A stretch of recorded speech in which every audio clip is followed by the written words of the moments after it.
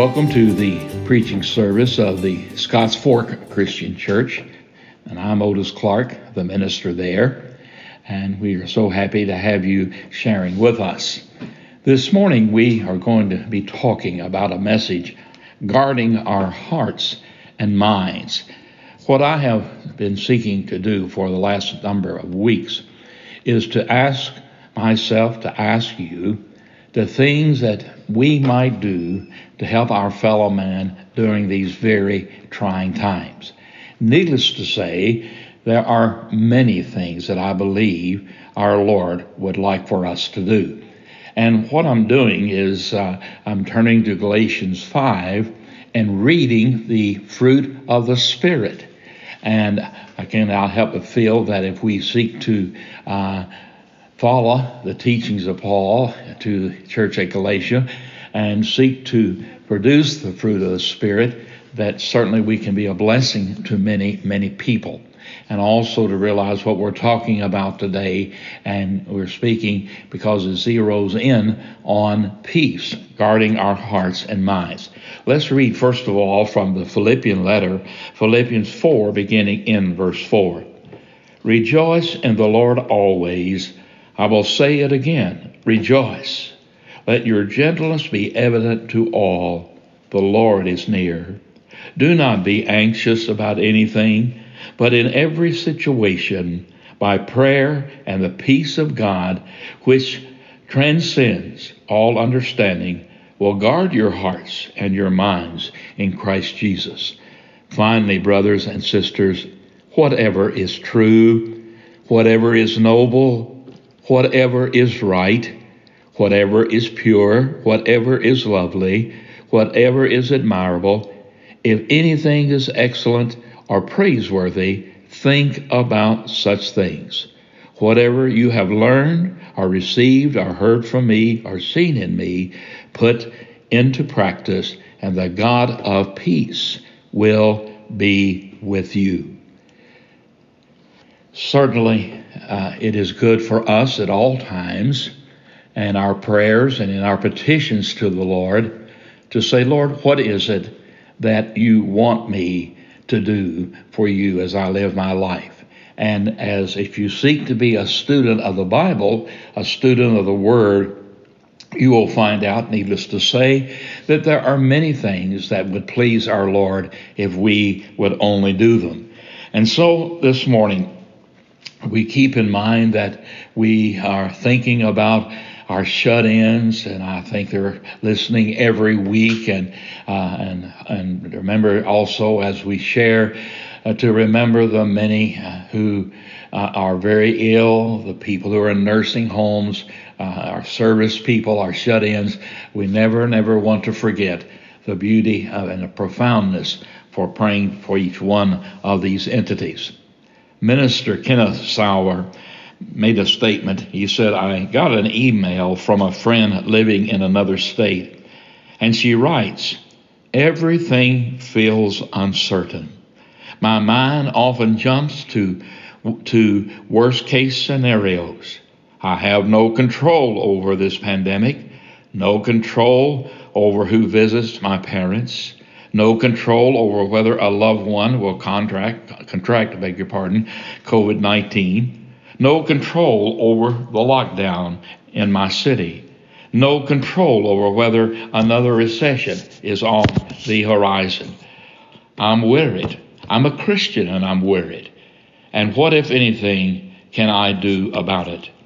Perhaps maybe many of us and a lot of us could identify with what this particular lady said in her email. But what I want us to see this morning is think about what we can do as a Christian to make for a better world, better America, see healing in the land, see more love, more kindness, more of the things that are mentioned in Galatians 5. I want to read Galatians 5:22 again very quickly because we have talked about love, we've talked about joy, and tonight we're going to talk about peace as we have read from Philippians 4 through 9. And the fruit of the Spirit is love and joy, peace, forbearance, kindness and goodness, faithfulness, gentleness, and self-control. Against such things there is no law. First of all, I would like to share with us that it may seem strange that the letter in which Paul writes the most about peace, the most about joy and rejoicing, is in the Philippian letter. He was in prison, as I'm sure all of you know, and in this Philippian letter, it's unbelievable how much he writes about peace, about joy, and about rejoicing. He did not know whether he would be set free or if he would be put to death. But in the midst of this terrible difficulty and an uncertain situation that Paul writes about, discovering the secret of peace and joy in Christ Jesus. My friends, we need to understand, and I know I mentioned this and mentioned this and mentioned this, but it just seems so appropriate to do it, is that Jesus Christ is the best friend, a true friend, one that sticketh closer than a brother, that you will ever have. So when we look at this in the 4th chapter of the book of Philippians, and if you read just right before what we read, is that you'll notice that Paul said, I have learned to be content whatever the circumstances. I know what it is to be in need, and I know what it is to have plenty. I have learned the secret of being content in any and every situation, whether well-fed or hungry, whether living in plenty or in want. I can do all things, or all of this, through him who gives me strength. Friends, I want you to listen closely to this next statement. Paul has found a source of happiness that will never fail. You know, as we're sharing in these challenging times, people were getting a lot of happiness from different things, and right now those particular things may be shut down and we are not being able to share in them. But you see, if we have sought to challenge ourselves to be a responsible person, to understand that probably it's very advantageous to ask, how did I get here?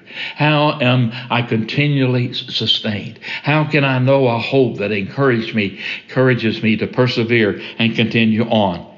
And when we do this, it will help us to see our need for our Creator, our Sustainer, our Redeemer, and our hope. And so when we look at Paul, he had found the source of happiness. It consists in an ongoing relationship with the risen Christ, who has already gone through the lowest point of the human condition. Paul's life, friend, was rooted in Christ. Now, friends, I want to submit to you, no individual will go through this world and listen to the things and attend to the things that are important unless he and she, unless they do a lot of thorough and in-depth thinking and looking at all that makes up this world. I have probably mentioned, maybe since we have started these podcasts, that there are 4 things really in life: God, people, things, and self. Now, what I do with Christ will determine how we respond to those other 3 things. God, where he is in our life, will determine how we respond to people. It will determine how we respond to things, and it will determine how we respond to self. And friends, I want to suggest to you that if we can get all of that in a decent perspective, we will be well on our way to sharing in a meaningful relation with our Heavenly Father and in a meaningful relationship in life. Rooted in Christ, Paul experiences a joy that nothing can take away. Whether he lives or dies, whether others shower him with praise or contempt, all is the same to him when it is seen from the standpoint of his relationship with Jesus Christ. And that kind of God-given peace and joy does not make natural sense. It is a gift from God. let's all ask ourselves that and I trust everyone is seeking to be a student of the greatest book in all the world, the bestseller, and always will be. Paul in Isaiah, he says, I will not return to my word void. Powerful, powerful, powerful words.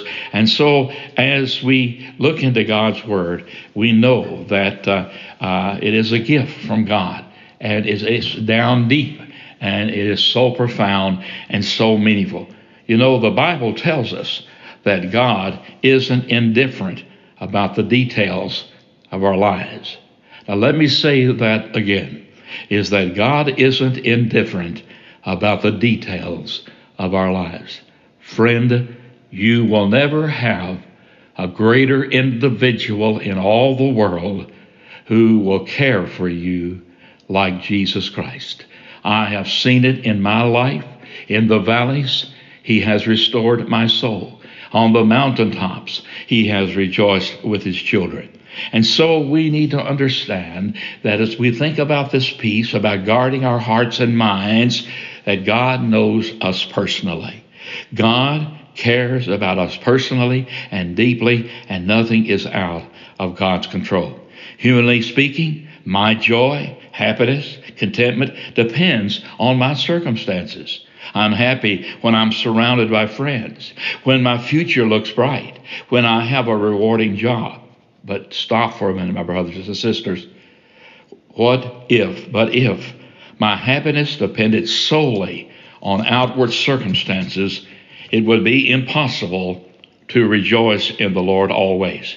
Because no matter what, in this life, listen to me, we all are going to go through dark valleys and exhilarating mountaintops. We need to understand that that is a part of the fabric of life. It will happen. And we know that as we live our lives, that we all are going to have problems. We'll all have difficulties. But there is a peace of God which transcends all understanding, which is available to you, to me, no matter the circumstances of our lives. You see, if we're hoping to find complete happiness and lasting happiness with the things that are outward, with the things that maybe we somewhat have control over, then we're going to find that we'll find a time when they do not satisfy and they do not meet our needs. So as we think this morning, I want us to think for a second about this. It's unbelievable, and that is the word for this kind of peace shows up nearly 100 times in the New Testament, a very important teaching. And it has its roots in the Hebrew word shalom, which is used a lot in the Old Testament. And what peace and shalom means is more than the absence of violence or trouble, although they can mean that. Both words signify the kind of well-being that comes from a deep relationship with God, the kind of wholeness that comes from having the image of God once shattered by sin and restored in those who believe. I once heard a preacher say that the difference between having peace with God and experiencing the peace of God is the difference between Jesus Christ being just your Savior and Jesus Christ being your Lord as well. You see, friends, could there be a grave need for people to think more seriously about life? It just seems that we are so worldly minded, and it seems that maybe we have become too proud for our own good. And we know the Holy Bible says that pride goes before fall, and that we need to humble ourselves, need to think about those four areas. You stop and think about it. Those four words cover the entire thinking, it encompasses everything: God and people and things and self.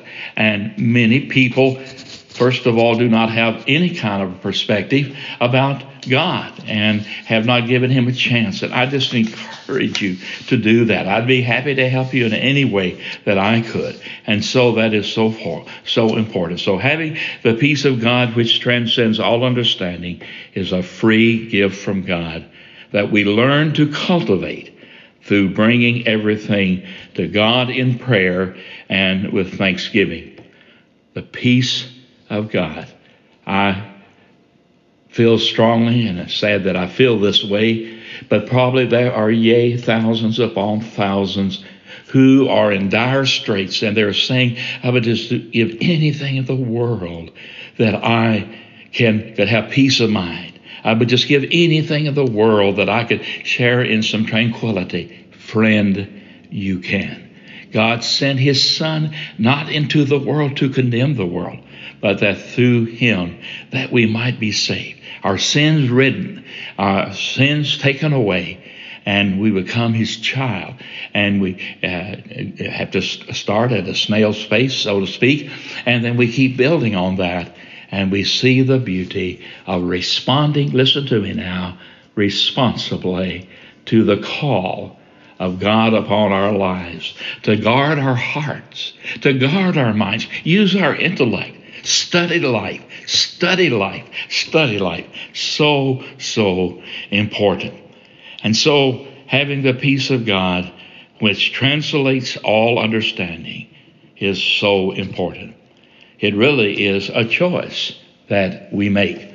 John Wesley used to say that a sour Christian is a sad thing indeed.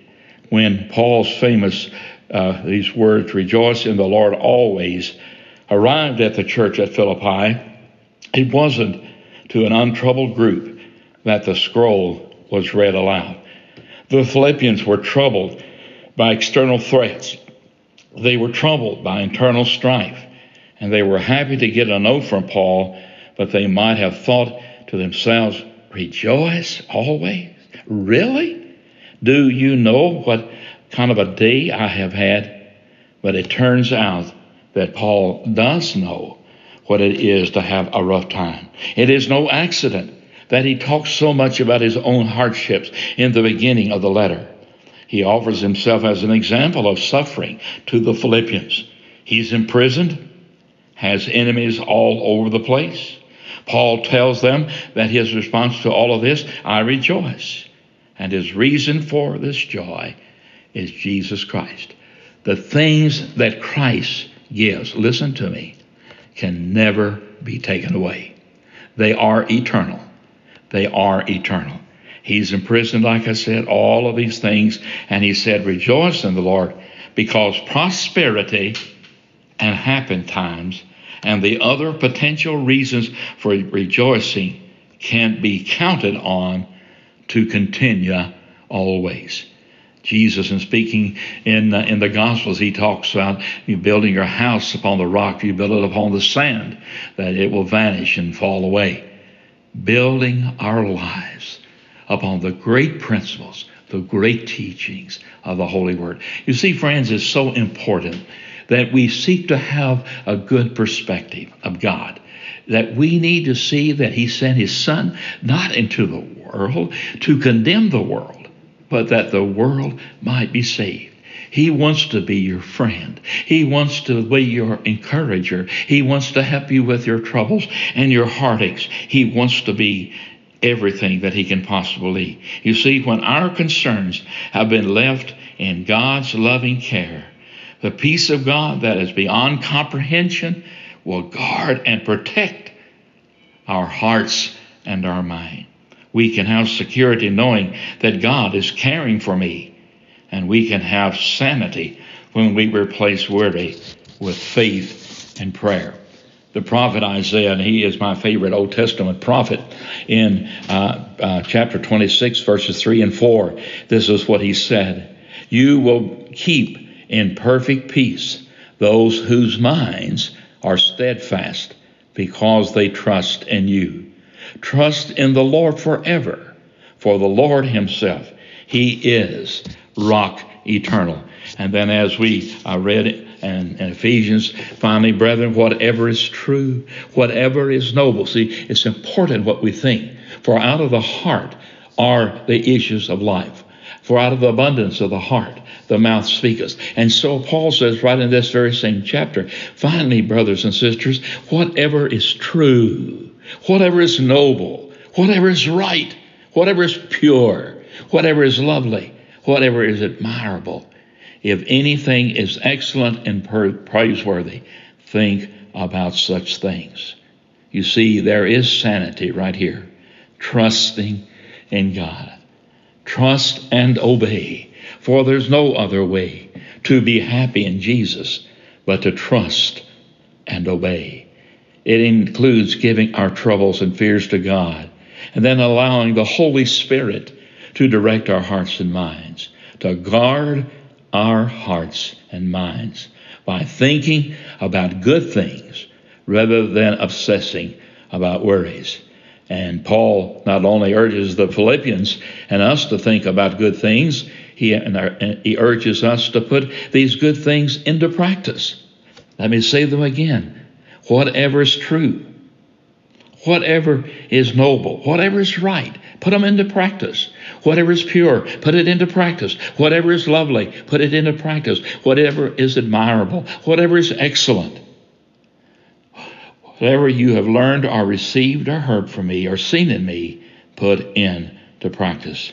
You know, friends, we're in the midst of the COVID-19 pandemic, and the peace doesn't mean that we ignore the risk or the situation. Peace isn't saying, oh, everything will be fine. Peace doesn't mean we shouldn't take precautions for our safety and the safety for others. Peace is acknowledging that the present circumstances may be bad, but we have the opportunity to live unafraid because of a hope that isn't based on wearing a mask or developing a vaccine, but a hope that rests in a relationship with the Prince of Peace, Jesus Christ. There was once a king.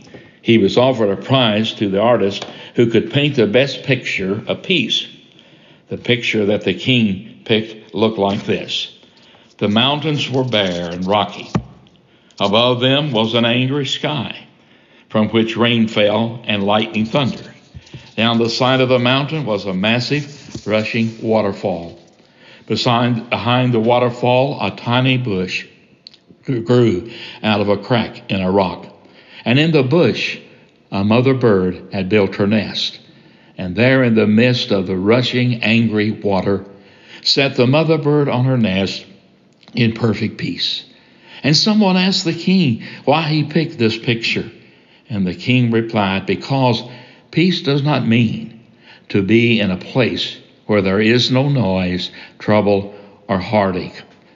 Peace means to be in the midst of all those things and still be calm in your heart. This is the real meaning of peace. Paul doesn't simply tell the Philippians to stop worrying. He gives them the antidote prayer. In any and every situation, we can bring our request. You may be listening to this podcast and you have much on your heart, many things. I would say for the most part, and I say this often to our congregation, probably every one of you, as you have come to worship the King of Kings and the Lord of Lords, is that you are carrying baggage, that you have something or maybe many things on your heart as you've come to worship here today. And we need to understand that God cares for you, for me. And God cares about you and me. Peter understood this when he wrote, cast all your anxieties on him because he cares for you. Let me ask a question. Have you handed over ownership of your life to the Lordship of Jesus Christ? Do you trust God with your cares and your troubles, your hardships, your anxiety?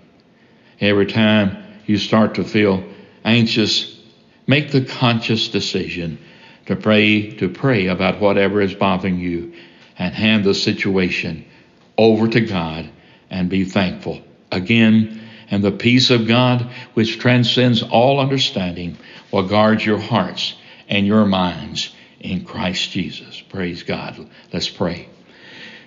Our Father, we thank you for this beautiful Lord's Day. We thank you for the realization that you can give us the things that really matter and the things that motivate us and lead us to live a productive and meaningful life. We pray for every listener. We pray for the world, our nation, those who've lost loved ones, shut-ins who are listening, people who have heartaches, who have troubles, who are discouraged with life. And I just pray some way, somehow, that these words that we have spoken, that they can be a challenge to all of us, that our Lord says, come unto me, all of you who are weary and heavy laden, and I will give you rest. Just bless each listener. Help us to be kind. Help us to be gentle in a world that is filled seemingly with so much hate and so much anger. Help us to be gracious. Help us to be forgiving. Just bless all. In the Master's name we pray. Amen.